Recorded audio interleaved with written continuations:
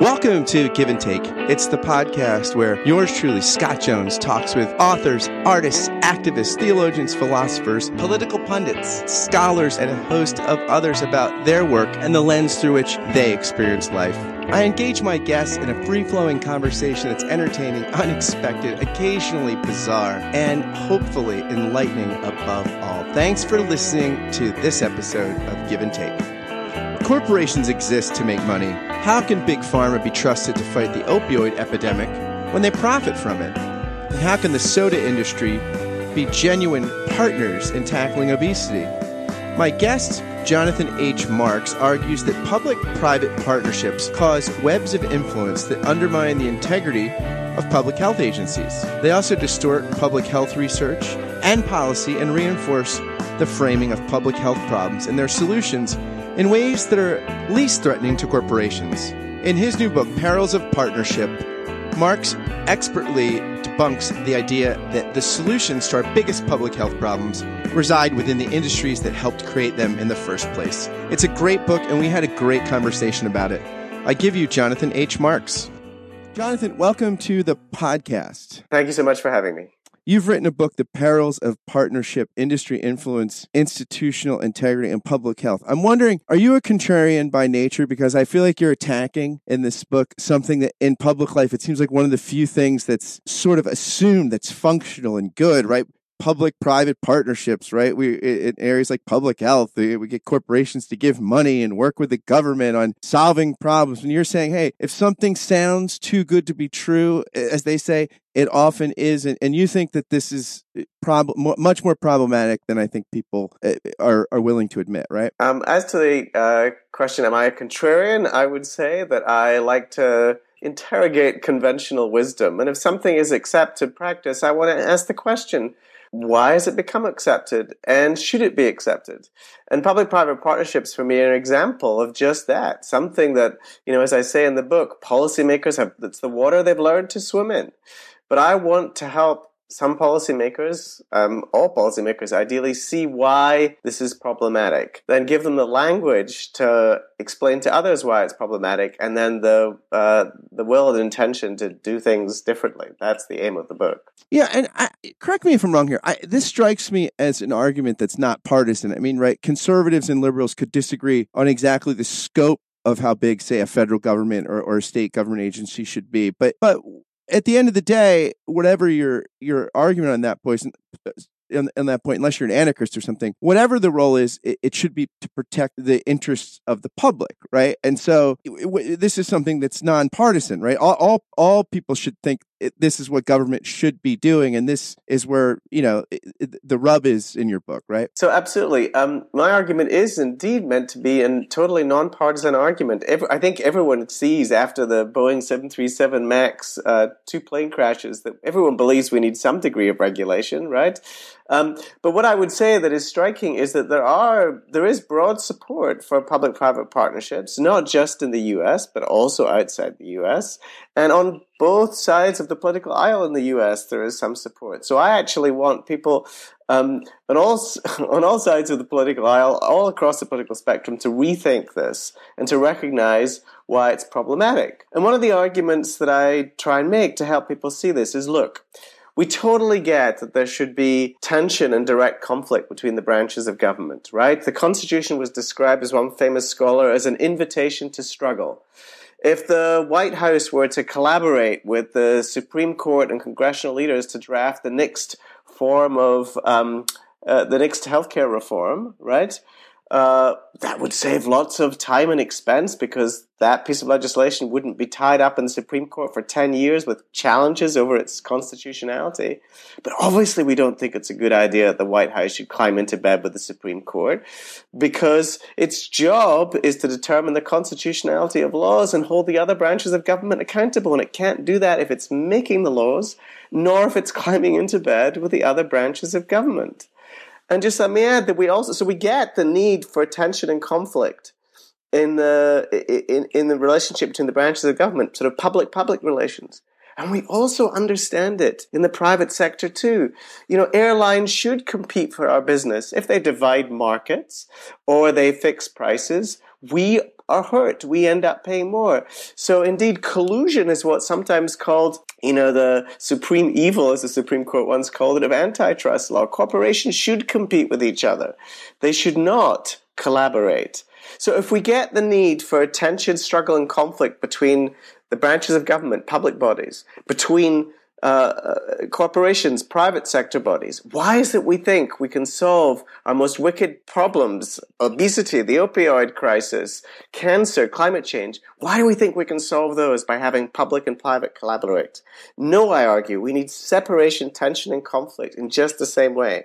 And that separation, tension, and conflict is what enables the government to protect and promote public health, the environment, public safety, and other core dimensions of the public good. Yeah, and you say in your book that this specifically is not about lobbying and these sorts of things, that lots has been written about that, and most people of both parties can see the special interest problems there, right? When corporations that have tons of money are able to exert influence, and maybe there's not enough counter-influence. But you're saying that's more obvious to people. What is not as obvious is when a soda company offers to build a big playground or something that's going to help kids not play in abandoned housing, drug-infested places or things like this, and it'll give the public housing sector or something, or somebody that's concerned with public health and the public well-being more money to actually do that. But then you're also helping a corporation promote itself that's systemically maybe undermining the public health by selling processed foods and stuff at systemic levels. So you're sort of, one hand, you're taking away with one hand what you're getting with another, right? I mean, these are some of the problems, right? And so what I argue is often, these initiatives, these public-private partnerships, in their efforts to solve one problem, are sowing the seeds of another public health problem. So Coca-Cola, for example, and I should add, by the way, that I don't consider corporations to be inherently evil and governments inherently good. As we know from current times, both are capable of good or ill. Yeah, you have a great phrase. As someone who loves St. Augustine, you have this great phrase in the intro. You say, this is not a book that presumes a Manichaean worldview, right? I don't look at corporations bad, government good. You say that, look, these can both do good or ill. I mean, they're institutions that have their role, but so we don't expect corporations to act like the government public health promotion sector. But what we need is the public health people to pursue that goal and realize that corporations are going to, and the problem is when the twain meet, right? Exactly. And it sort of totally makes sense for corporations to try and seek to exert influence over policymakers and consumers and the public to the full extent that the law permits them to do that. But what I argue is that public health agencies, among others, our universities too, have an obligation to insulate themselves from that kind of influence. So, of course, Coca-Cola wants to fund exercise initiatives in parks in London and all across Britain, because that burnishes the reputation of the company and it detracts attention from the role of their products in obesity. But does it make sense for those local authorities to partner with them? Similarly, in India, there was an initiative called Support My School, right? Trying to improve sanitation, among other things, in schools in rural India. And a really important issue with a gender equity dimension. When sanitation is poor, the girls drop out before the boys. So we wouldn't argue with the goal of doing so. But to partner with Coca-Cola for a tiny sum of money from their point of view, they got a months-long advertising campaign, a 12-hour telethon with their colors and their logos.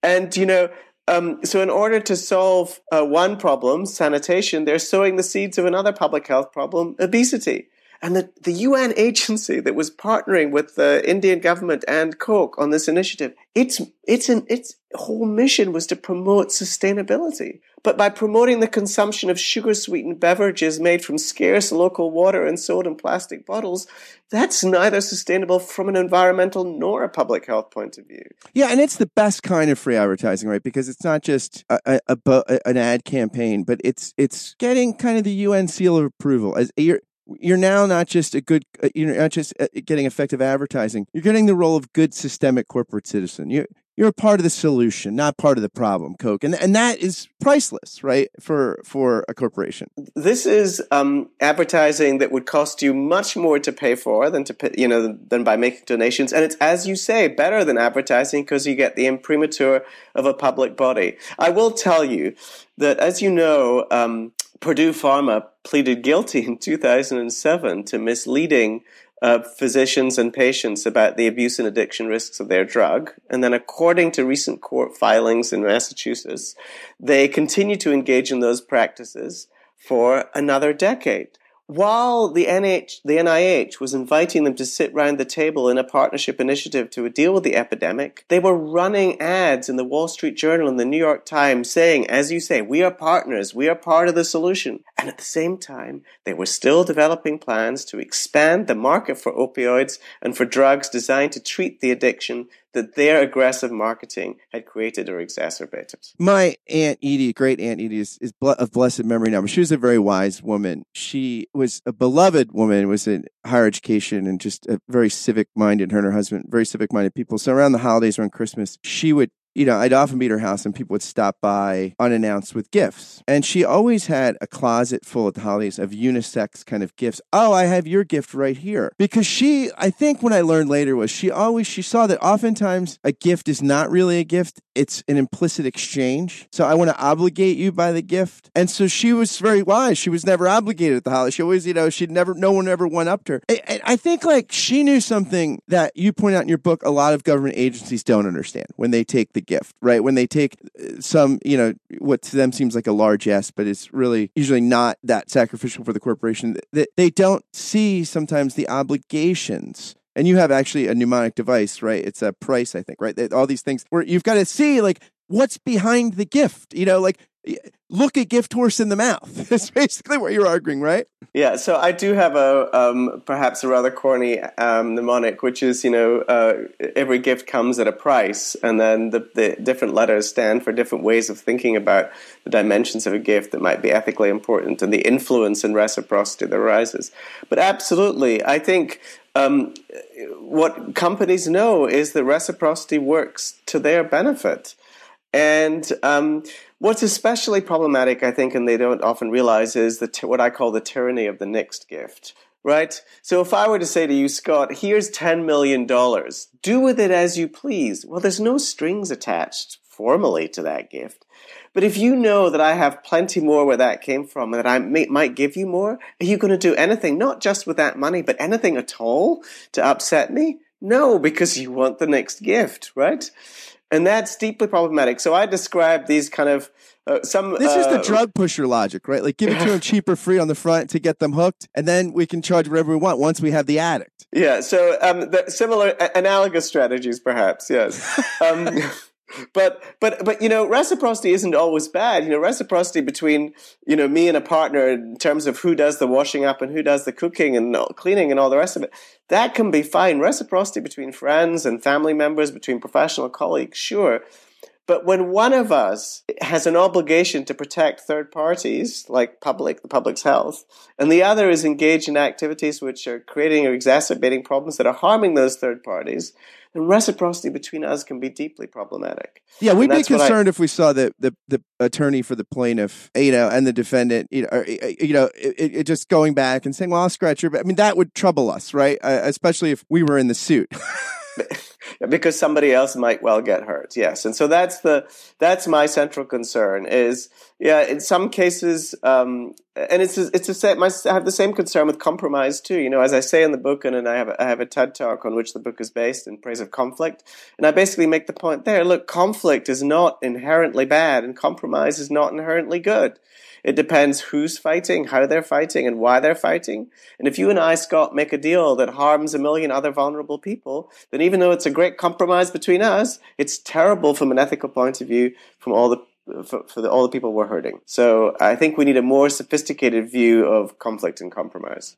Yeah, and you also talk about in the book how, and seems rampant in society, at least in, well, I guess probably globally, but this sense of looking at every problem in terms of personal responsibility. So, and you'd say, like, I don't begrudge corporations making snack food or sugary sodas, and if people want to have one once in a while, but systemically, when it's the only food option, for instance, in places in Mexico where they're selling the high-end organic corn or whatever, and then the only thing that, I think Mexico is the number one consumer now of processed noodles, like ramen sort of stuff, right? It's when it's only systemically the only thing available that you can eat, and it contributes to all these public health problems. It's not just individual decision making anymore, but the terms of personal responsibility. Well, nobody's making people drink the soda. We can even put a tax on it or something like that. That doesn't take into account the systemic effects, which allegedly the public sector is supposed to monitor and protect. Yeah, absolutely. I think one of the most insidious parts of public-private partnerships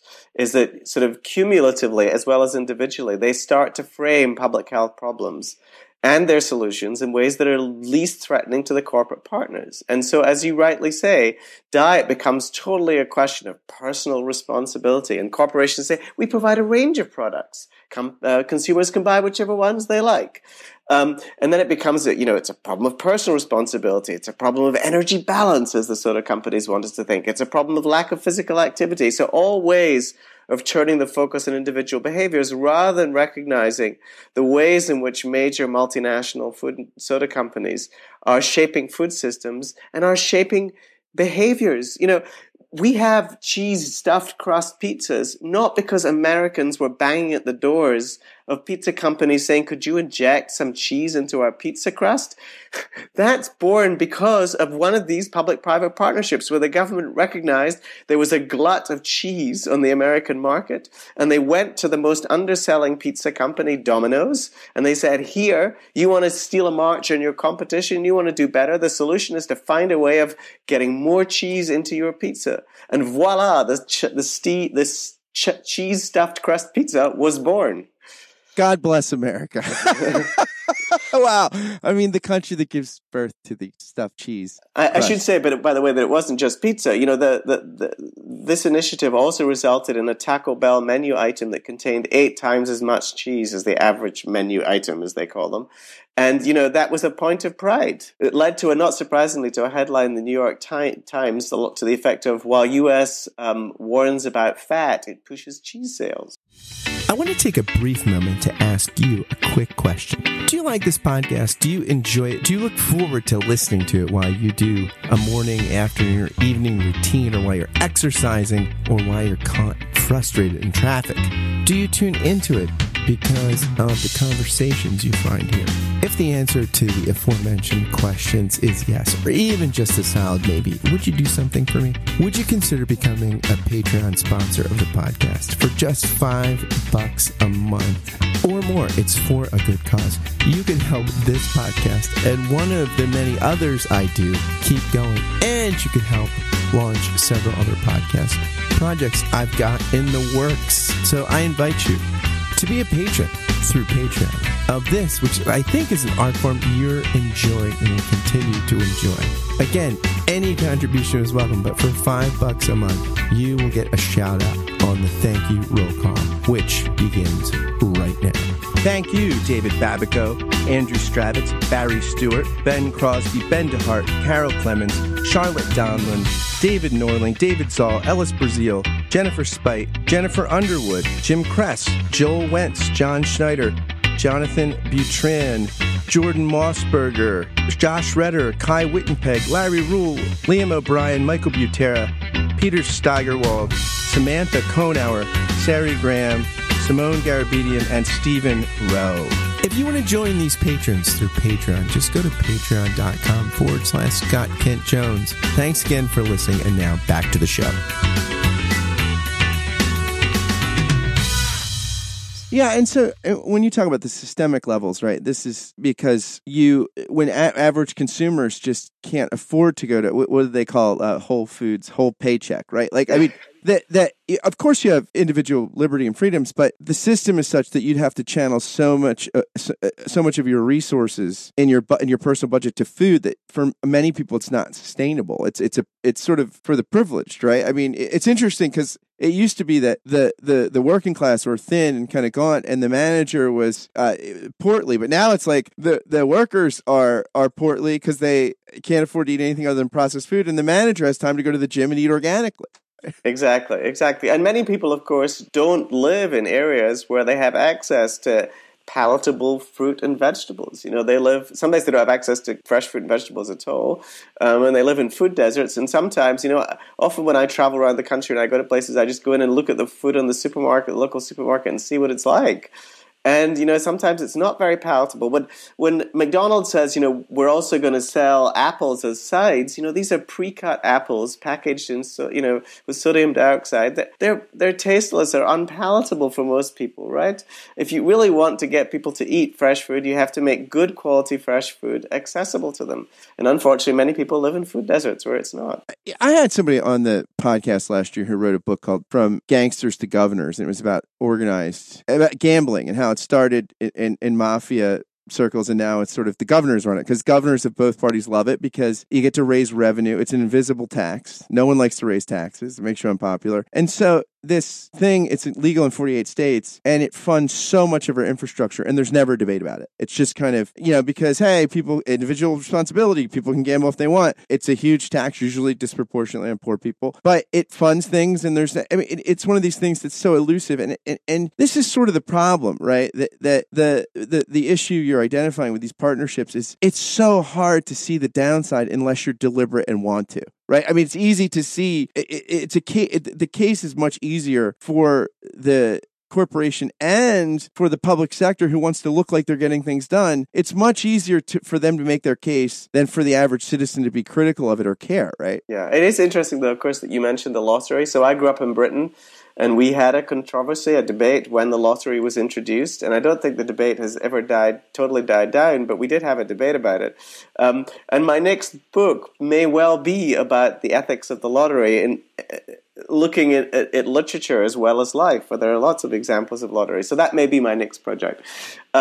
But I do want to, what I really do want in the book is not just to make policymakers see, but make people in the public see why this is problematic. So when their policymakers say to them, hey, this is a win-win-win, we're partnering with industry to improve public health, and we, the government, benefit, the corporations benefit, and you, often consumers, quote unquote, benefit.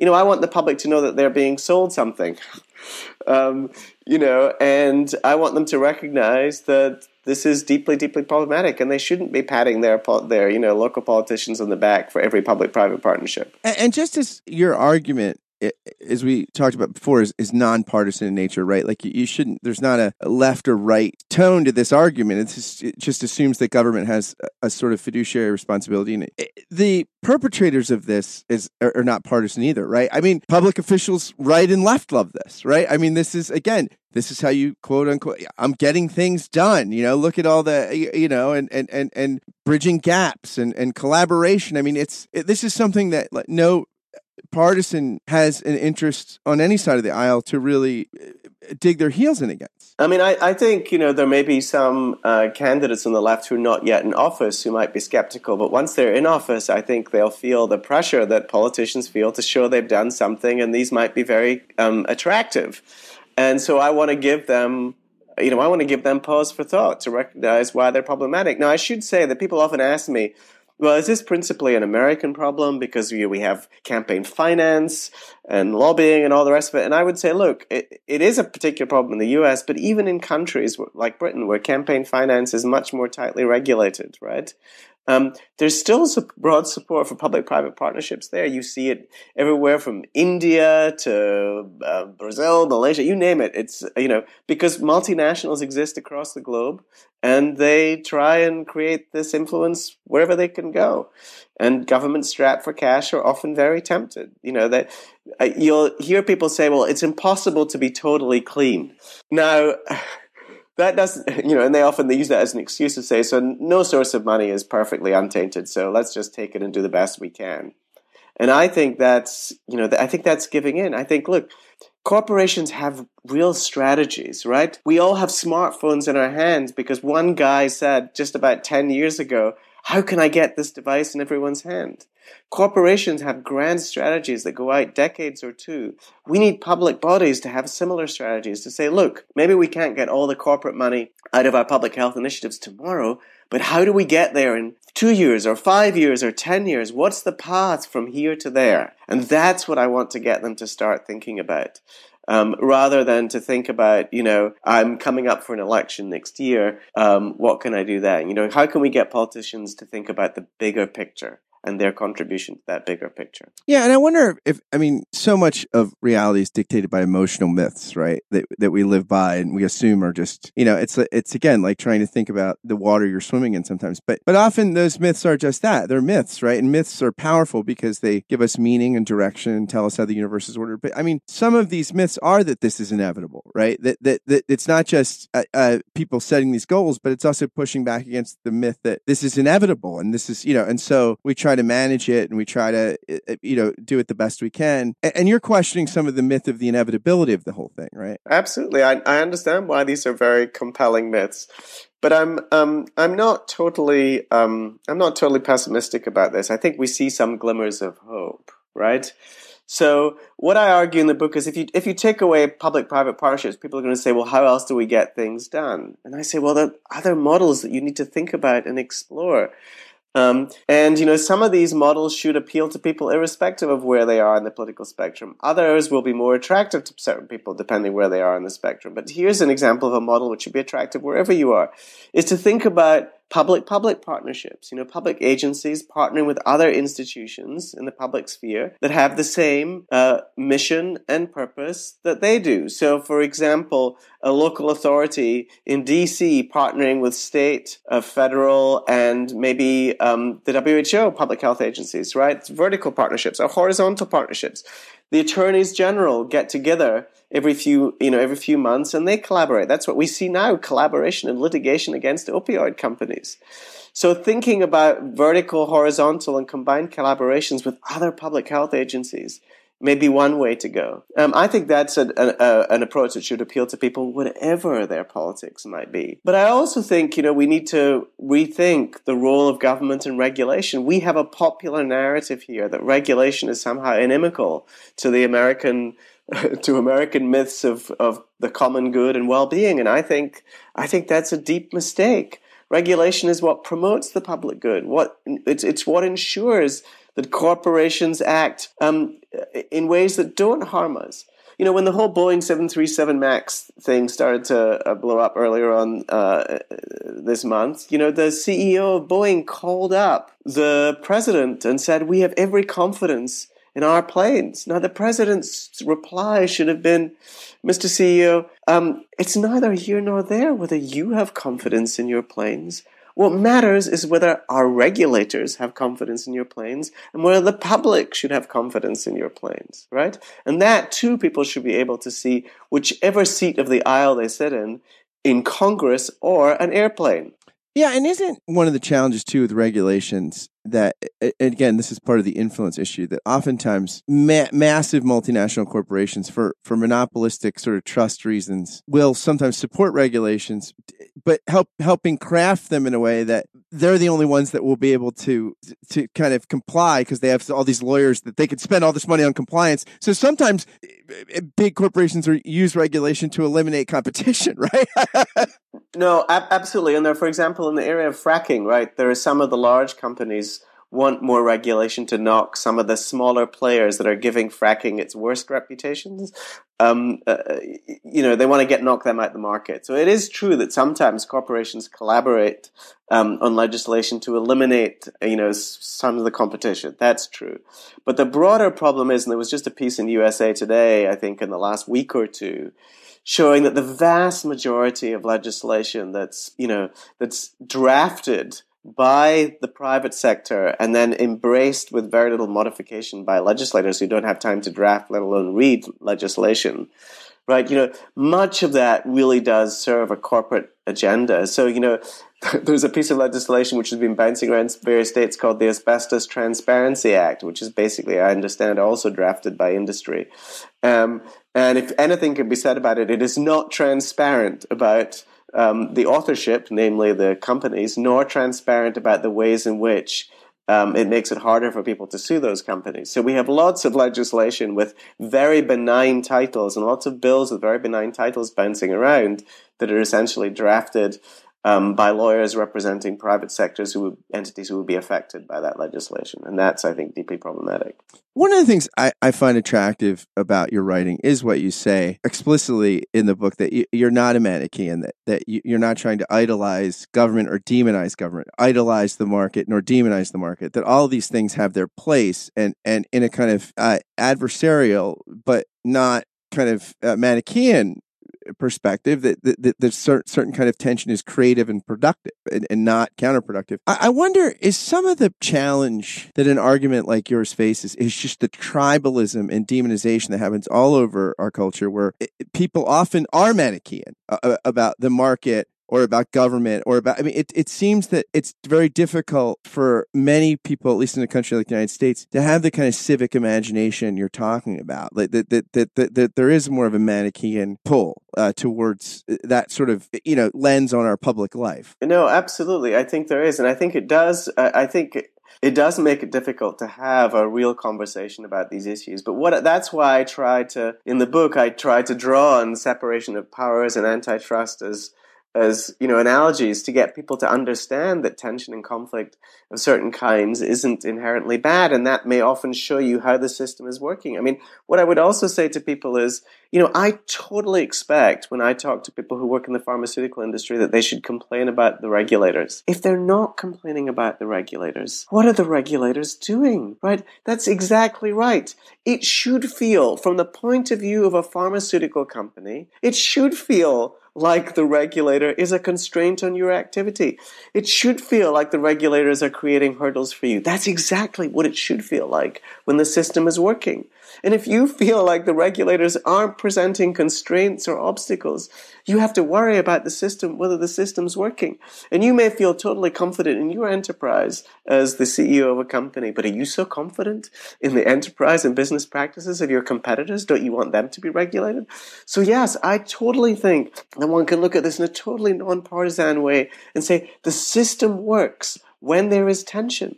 The idea that us all cozying up together may make us feel very good, but is ultimately, in my view, a very dangerous way of looking at things. Yeah, I wonder also, is that kind of cozying up sort of thing, I wonder if that is part of our sort of tribal past. I mean, human evolution, like tribalism has worked, right, for long periods of time. And it seems like the Enlightenment liberal democratic project is not non-tribal, cosmopolitan. It also requires competition, right? You don't have all this competition, hunter-gatherer, it's pre-modern tribal or even fiefdom kind of society. And so that kind of, but, when we get anxious, have chronic anxiety, like the tribal pull probably feels comfortable to have, corporation, government all come together, let's make America great again or something, but actually that is those impulses are probably not the angels of our better nature, right? I mean, those might just be the demons of our anxious nature. So I do feel like I'm pushing back against a lot of what, evolutionary biologists and behavioral psychologists tell us. They all tout reciprocity, and some say that, that really we haven't been designed to conflict with each other. We are essentially reciprocal creatures, and that's terrific, and that's a great thing. And I would say, yes, you totally make sense when you think of, small villages with 150 people in them, why they need to collaborate and share and exchange. That totally makes sense. And there's no division of, everybody does the same thing, right? Basically, except maybe on gender, or something. Basically, there's no corporations and public sector and defense forces, and everybody's everything, right? So it's easier to have that kind of pull. No, and now we've created these very complex societies which have different kinds of entities working in very different ways. And I think that's important to recognize that we have totally created corporations to make a profit by selling goods and services. That's how they exist. And we should totally expect them to respond to incentives. If you reward companies in the billions of dollars for selling opioids, and the penalties for aggressive marketing and downplaying the risks of addiction and abuse are very small, it's not surprising that corporations will aggressively promote. What we have to do is create a system which creates penalties for fraudulent practices to discourage corporations from doing so. Not because I think all corporate managers are inherently evil, but because if you create powerful and structural incentives for people to behave in a certain way, they will behave in that way no matter how long you lecture them until you're blue in the face about ethics. We know this from another field too, with the training of medical students. You can talk to them till you're blue in the face about medical ethics, but if they get mentored about how to get ahead in the profession by other doctors, and that mentoring involves violating fundamental ethical norms, that's what they'll do. So you need not just ethical education, you need the right kind of mentorship, you need the right structural incentives. We're not simply particles in Brownian motion. We do respond to ethical education. We do, we can be enhanced by that. But in addition, we need to make sure that there aren't powerful incentives to misbehave. And, what I say to my students is the fundamental question for us all is, how do we create communities and societies that promote the kinds of ethical behaviors we want to see in ourselves and others? What's the best critical pushback you've had on these kinds of arguments? I mean, and where does it come from? Does it come from public, private, or both?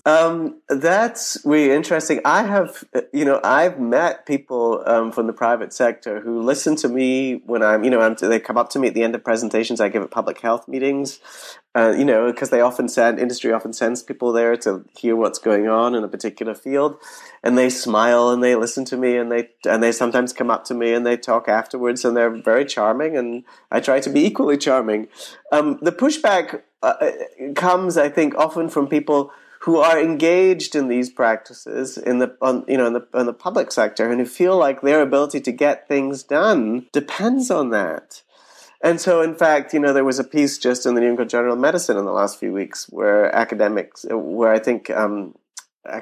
Harvard were arguing in favor of these relationships. And they were trying to make, as best they could, I think, a coherent argument.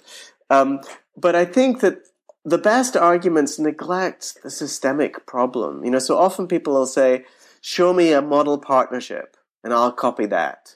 And, I say, well, that's the wrong question. Because, yes, sure, some partnerships, like the Coke ones with the colors and the logos of the soda company and the free advertising, they're obviously conspicuously problematic. But the cumulative effect of these relationships, which is to reinforce the underfunding of public health agencies, to diffuse any effort to get Congress to fund them more effectively, these cumulative effects, which include, as we've already said, the framing of public health problems and their solutions in ways that are least threatening to the corporate partners, that's deeply, deeply problematic. And you don't address those if you just try to design one little model partnership after another. You're ignoring the fact that these relationships are parts of webs of relations that corporations build with the public health agencies and others in the public sector to create influence. And by running into the arms of industry, we are essentially exacerbating that influence. Public health agencies have to stand back and say, how can we achieve our public health goals and insulate ourselves from influence? And let me just add one other thing. I don't think this is easy, but what they have to stop doing, and I've said this to university administrators, including my own, I've said public health agencies and universities have got to stop taking money from industry with great public acclaim and celebration and keeping their reservations to themselves. It's time to express the reservations, and if they don't have the courage to do it individually, they should do it jointly. Write an open letter, a joint open letter. All the deans of the schools of public health in North America could write a letter to the whichever department they want, the NIH, to the Department of Commerce, whatever, and express their concern. And, if you think that's unrealistic, I will tell you that just a few years ago, all the university presidents of 127 universities in North America did just that. They wrote a letter to the Department of Commerce, and they said, don't constrain our relationships with the private sector. If we want to get the work done, we need to get done. We need private sector money. In my view, they could equally have written the following letter. They could have said, you are expecting us, public health agencies, research universities, you are expecting us to solve the world's most wicked problems, cancer, climate change, obesity, the opioid epidemic. If we're serious about solving these problems, we have to be able to look at all potential solutions, not just those that favor the interests of industry. There's a great scene in the serial drama The West Wing where this one senator played by Alan Alda says he's going to a pharmaceutical company meeting. He says, if you can't take their money, eat their food, and drink their booze, and then vote against them, you don't belong in this business.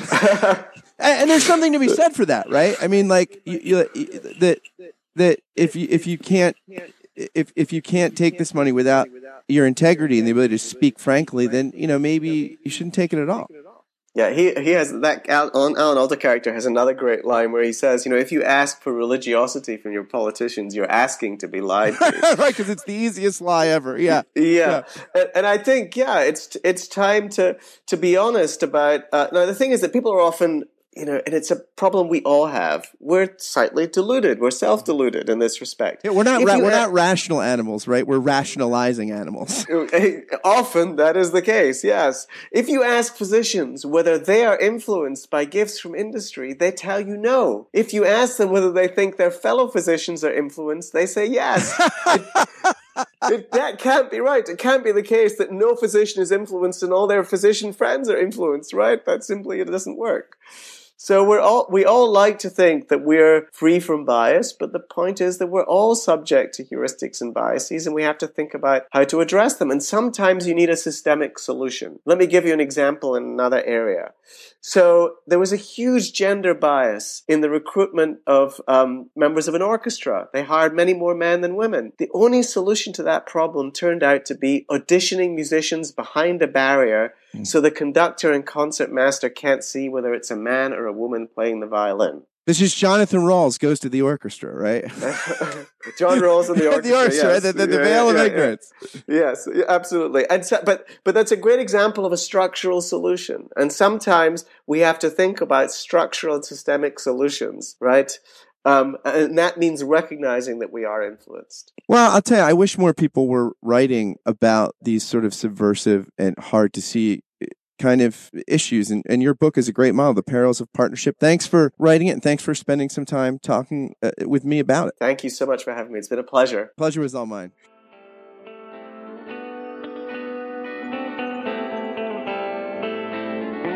Thanks for listening to Give and Take. If you liked what you heard, please do a couple things for me. They are so helpful if you do them. Share this interview on social media or via email, or tag someone in a tweet or something and say, hey, this is great. Check it out. Spread the love and goodness if you've found it here. Also, if you could go, please, it takes like 60 seconds. Go to iTunes and write a review and give a rating to the podcast. It really, really helps, especially as things are getting off the ground. And if you want to consider becoming a Patreon sponsor, you can just go right to the link on the podcast page, giveandtake.fireside.fm. You can find all the information there. Thanks to Jonathan for coming on the podcast. Do check out his book, The Perils of Partnership. It's a great read. You won't regret it. And thanks again to you for listening to Give and Take. Until next time, friends, fare thee well.